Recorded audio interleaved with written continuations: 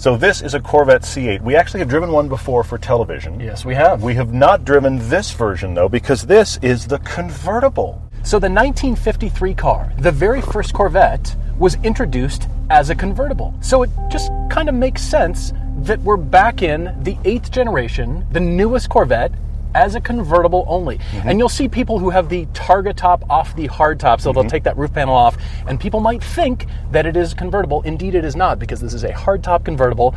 It fully disappears, and the best part is, Corvette engineers have figured out when there's more heat trapped in there by the convertible top, they've figured out how to get it out of there. So new convertible, we're going to put the windows up for the benefit of audio, but the other thing about it is if you look at this with the convertible top down, it has very much a style like the current McLaren or Ferrari convertibles. I mean, that's high praise. It actually looks like a normal coupe when it's all closed up, and then you drop all the pieces and it has these great little humps at the back. It looks a lot like the McLaren and Ferraris right now. Yeah, it does. You're obligated to look at this car. When you see it, everybody is obligated. It's like flypaper for your eyeballs. Yes.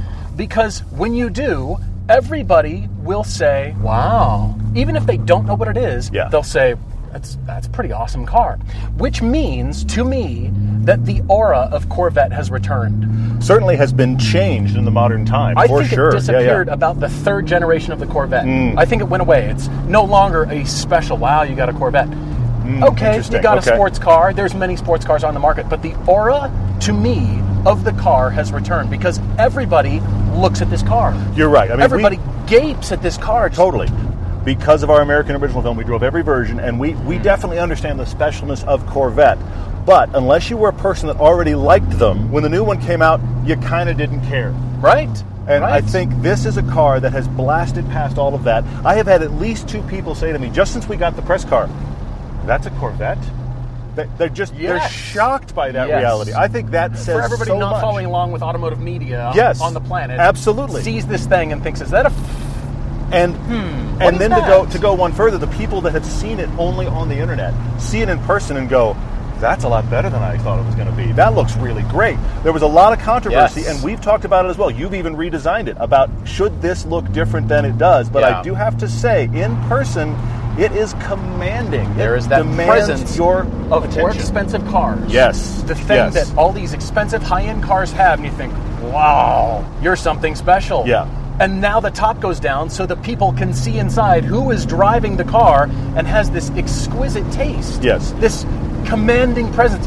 You've picked that car, and the best part about it is, with this aura, fully loaded, 3LT, as it is with the Z51 package, it is $85,330. Which is shocking. You can't buy anything else. Now, it's not the future performance models, but the performance that you get for this kind of money, which is what Corvette has always been about. Yes. Which is astounding. $85,000 buys you aura now. Buys you a car that is going to drop some jaws. I agree with that. Now, the only downside... Hang on. 2 things that work there. First off, this still has a classic American Chevrolet V8 in it, which doesn't sound like any of the engines you normally find in an exotic-looking mid-engine like this. It's a totally different sound and feel. It has that muscle car feel in an exotic package, which is very unique. Also at play there was this dual-clutch transmission from Chevy, which is, honestly, superb. It's really, really quick. And that wasn't even me using the paddles. You can use the paddles at any time. It listens instantly. It is 8 speeds. It wants to be high, but you can put it into the sporting modes or the track modes. It will listen like crazy. But even just driving normally, it's a great automatic, and then it is quick when you need it to be. I will continually say this statement about the new C8 Corvette, and that is, it is the most compromised car ever built. And I say that as a massive compliment, because you think about any category, and the Corvette has addressed that. I hate that car manufacturers continually use the game of golf as a metric around which to design their sports cars. You might say, Paul, well, you can take your sports car and go golfing. I would say to you, you've stopped driving your sports car. Why would you stop to play golf? Take your truck or your SUV to go play golf. Totally agree.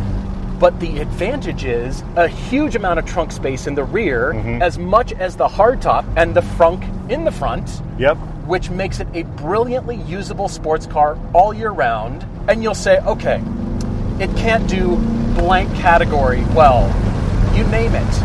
You can drive it all year round. and it's fun to drive. You can take it to the track. You can cruise in it. You can do canyon roads like this.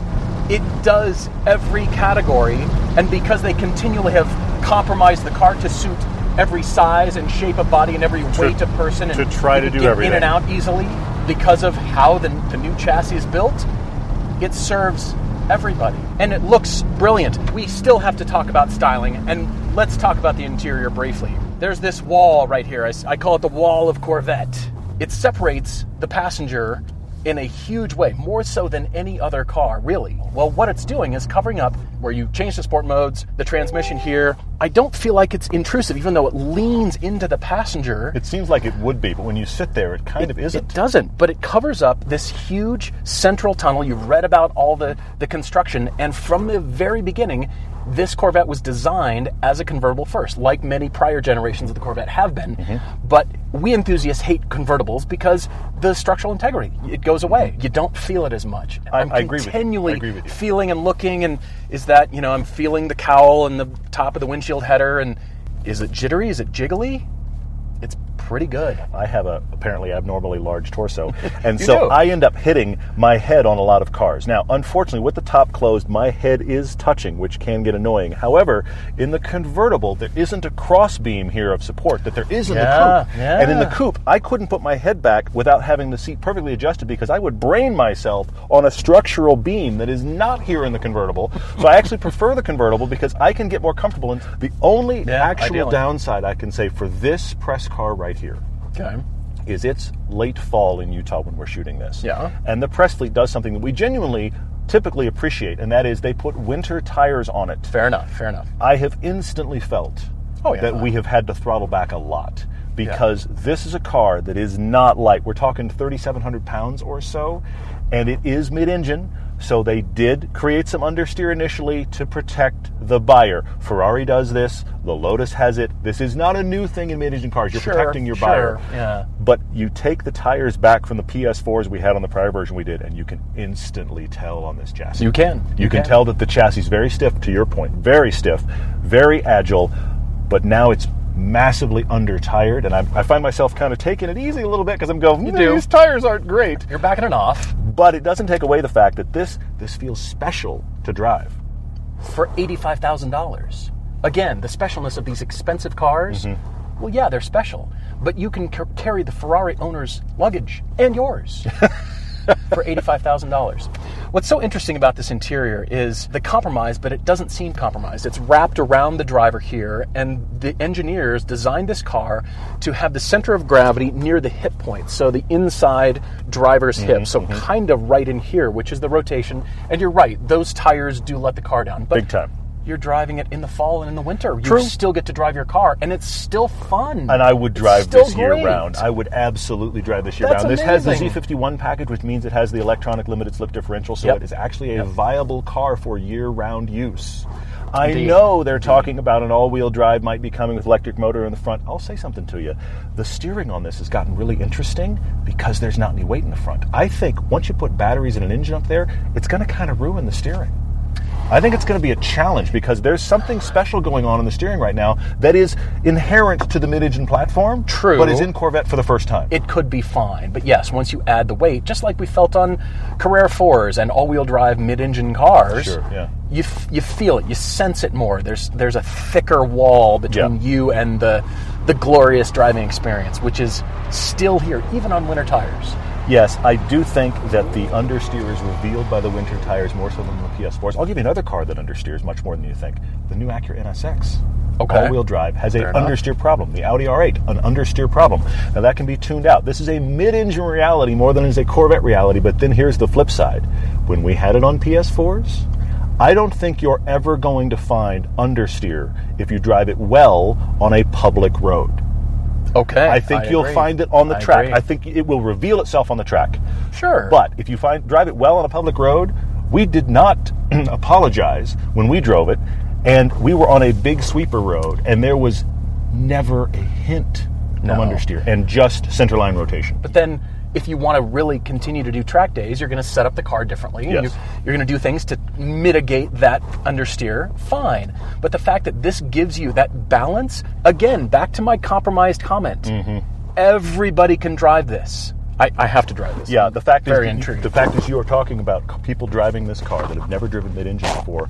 I hate to say this, but as a designer, as a person that's an engineer, you have to give them understeer to keep from killing some of them. Yeah, agreed. You have to. Agreed. You've heard us talk about drive homework because it's vital to drive a lot of things when trying to find your next car. Knowing your options is important. This applies to online shopping too. You don't want to search just one website unless that site is searching all of the other ones for you. That's why we love Auto Tempest. I know you've heard us talk about it before, and we hope you've already seen how far you can shop with just one search. Auto Tempest pulls from all the top used car sites at once, so you know you won't miss a deal on that perfect car. Autotempest.com. All the cars, one search. To put it in gear, you have this switch gear. It looks a little bit complicated, but actually it's just 2 levers that pull up and 2 push buttons. That's it. So put it in drive. All you do is pull up on that button. You can put it in M mode here, so you can put it in manual, and that means you can shift yourself, which is great. And then your modes are under this palm rest, and this is where you change modes. So I see you've gone to the Z button, right? Yeah. You've got it programmed for Z, which is that homage to Zora, Arcus Dunton. And that's your personal sporty settings. Right, so you can set it here in the interface, and then that's your personal, this is the way I want to interact with the car. This gear shift mode selector makes it very clear there will never be a manual on this car. And honestly, as a guy that loves manual transmissions, and I totally agree with the involvement that it creates, it's too bad there won't be a manual. I know you don't necessarily agree. I don't really Having agree. said that, though, when you drive this car, you realize it's not like we started with an automatic, it'll be a manual later. There isn't a place to put it. It's just this 8-speed. This dual clutch from GM is almost as good as Porsche's PDK. I agree. I think it's 95, 98% to Porsche's PDK, and they are the standard bearer as far as having a dual clutch that reads your mind, and then can be just a boring automatic if need be. It's I great. agree. I've loved the dual clutch on here because of the consistent power output to the ground of this engine. Sure. And I love that Corvette has designed a car that takes an old school pushrod V8, the LT2 engine, and combines it with a modern mid-engine, really well-balanced car. I can feel the slippage. With the tires? Yes, these winter tires let this thing down, and you could still go quickly, and it is still incredibly well-balanced. I'm still fine. It but might there's push all a little bit kind through of little there, movement there, just much more than there should be. Yeah, that doesn't mean the fun has been reduced. No, well, and it's been reduced. It hasn't been removed. That's exactly. the thing. It's still a fun car to drive, but you can feel that this car is just that the chassis is now far better than the tires. Yes. But again, it's a little cold. That's why we're wearing long sleeves. Right. And the cold is really coming. And you could drive this year round. I would drive this year round. I absolutely would. Yes, you should. Well, when Nissan introduced the GTR, their entire mantra was that anybody could get lap times and extract all of the performance out of the car. The new Corvette is almost as easy to drive. It's a very easy to drive car. And again, not to compromise, that means people who don't know how to drive manuals or can't for health reasons can own this car and still extract a lot of driving fun out of it. But this car is not as easy to find the edge as the Nissan GTR in that sort of recipe. There's still a lot of driver skill that you have to bring to this car to go find it. Which means the which full is capability great. of this is harder to find. It's further out there than the GTR, which just kind of lays it all bare and goes, I'll do the lap for you if you'd like. Exactly right. You're just along for the ride. Exactly. And then there's the power. 495 horsepower out of this car. I look forward to future performance versions when there's going to be even more. But hang on, 0 to 60 in under 3 seconds. Under 3. Look, there will be more power versions, but I submit this to you. Short of bragging rights, it's unnecessary. This is a lightning quick car. 0 to 60 in under 3 seconds for, as you're saying, under $100,000. I actually spec'd one out myself last night. Did you? I put extra stuff on it. I got it to 90. Okay. And it was literally, I personally couldn't find anything else I wanted, and that was $90,000. Under $100,000, again, for the aura of an exotic. Yeah. And it is that. Corvette continues to do that accessibility for the price, for the performance, even at this base level. We haven't even been in the Z06 or future ZR1 or Zora or whatever it's coming as the high end. And the chassis will have to be tuned differently, but still, there is fun. It's still fun to drive. Other versions coming to this point that you're making about the exotic nature of this. I don't think the Corvette has ever been exotic. It has always been a car that is more interesting to look at and more fun than you expected. And then when you think about, but it's just a Corvette, then somebody says, but it's so cheap it makes up for whatever the problem was. This has an exotic flair to it, then is still that cheap. Which is really surprising. It has never had that exotic feel. It has achieved it with going mid-engine, and then it still isn't as expensive as, frankly, I kind of expected it to be and kind of think it should have been. What I love is the speed out of this thing. These corners, I'm really focused on my line and my apexes and my cornering. And the shifts right there. Yeah, sure, you'd still be in...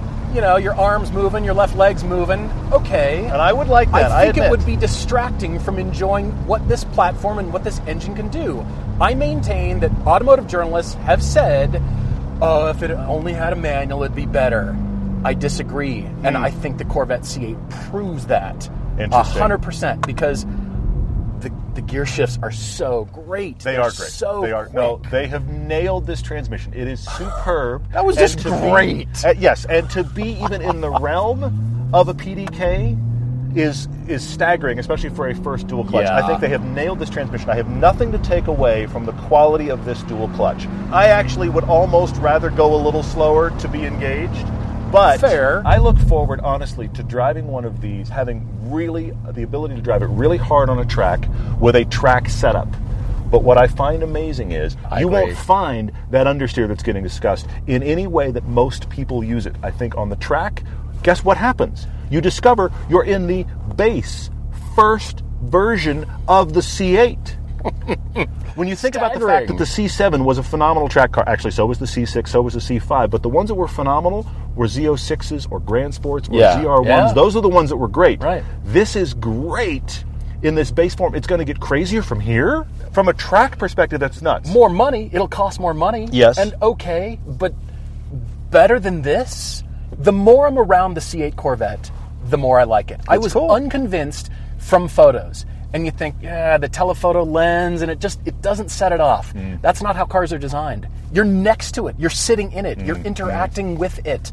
And your relationship, that spatial distance from you to the car, is what that aura is. And the more I'm around this car, the more I drive it, the more I want one. It's become exotic. It's become desirable to people beyond just Corvette people or people beyond just muscle car people, which is what it needed to do. I love that this is where it starts. The interior for the first time actually really feels like an $80,000 car. I agree. This hierarchy here, I know in pictures it looks like I've been isolated. It looks strange. I feel like I've got space. I don't feel like I'm isolated. When you actually sit here, you realize that wall is really low. It's not bothersome to your eye. And then you look down and go, oh, well, that just makes sense. It's just right here. It's got a hierarchy. Just use it. There's no perfect car. There isn't. No.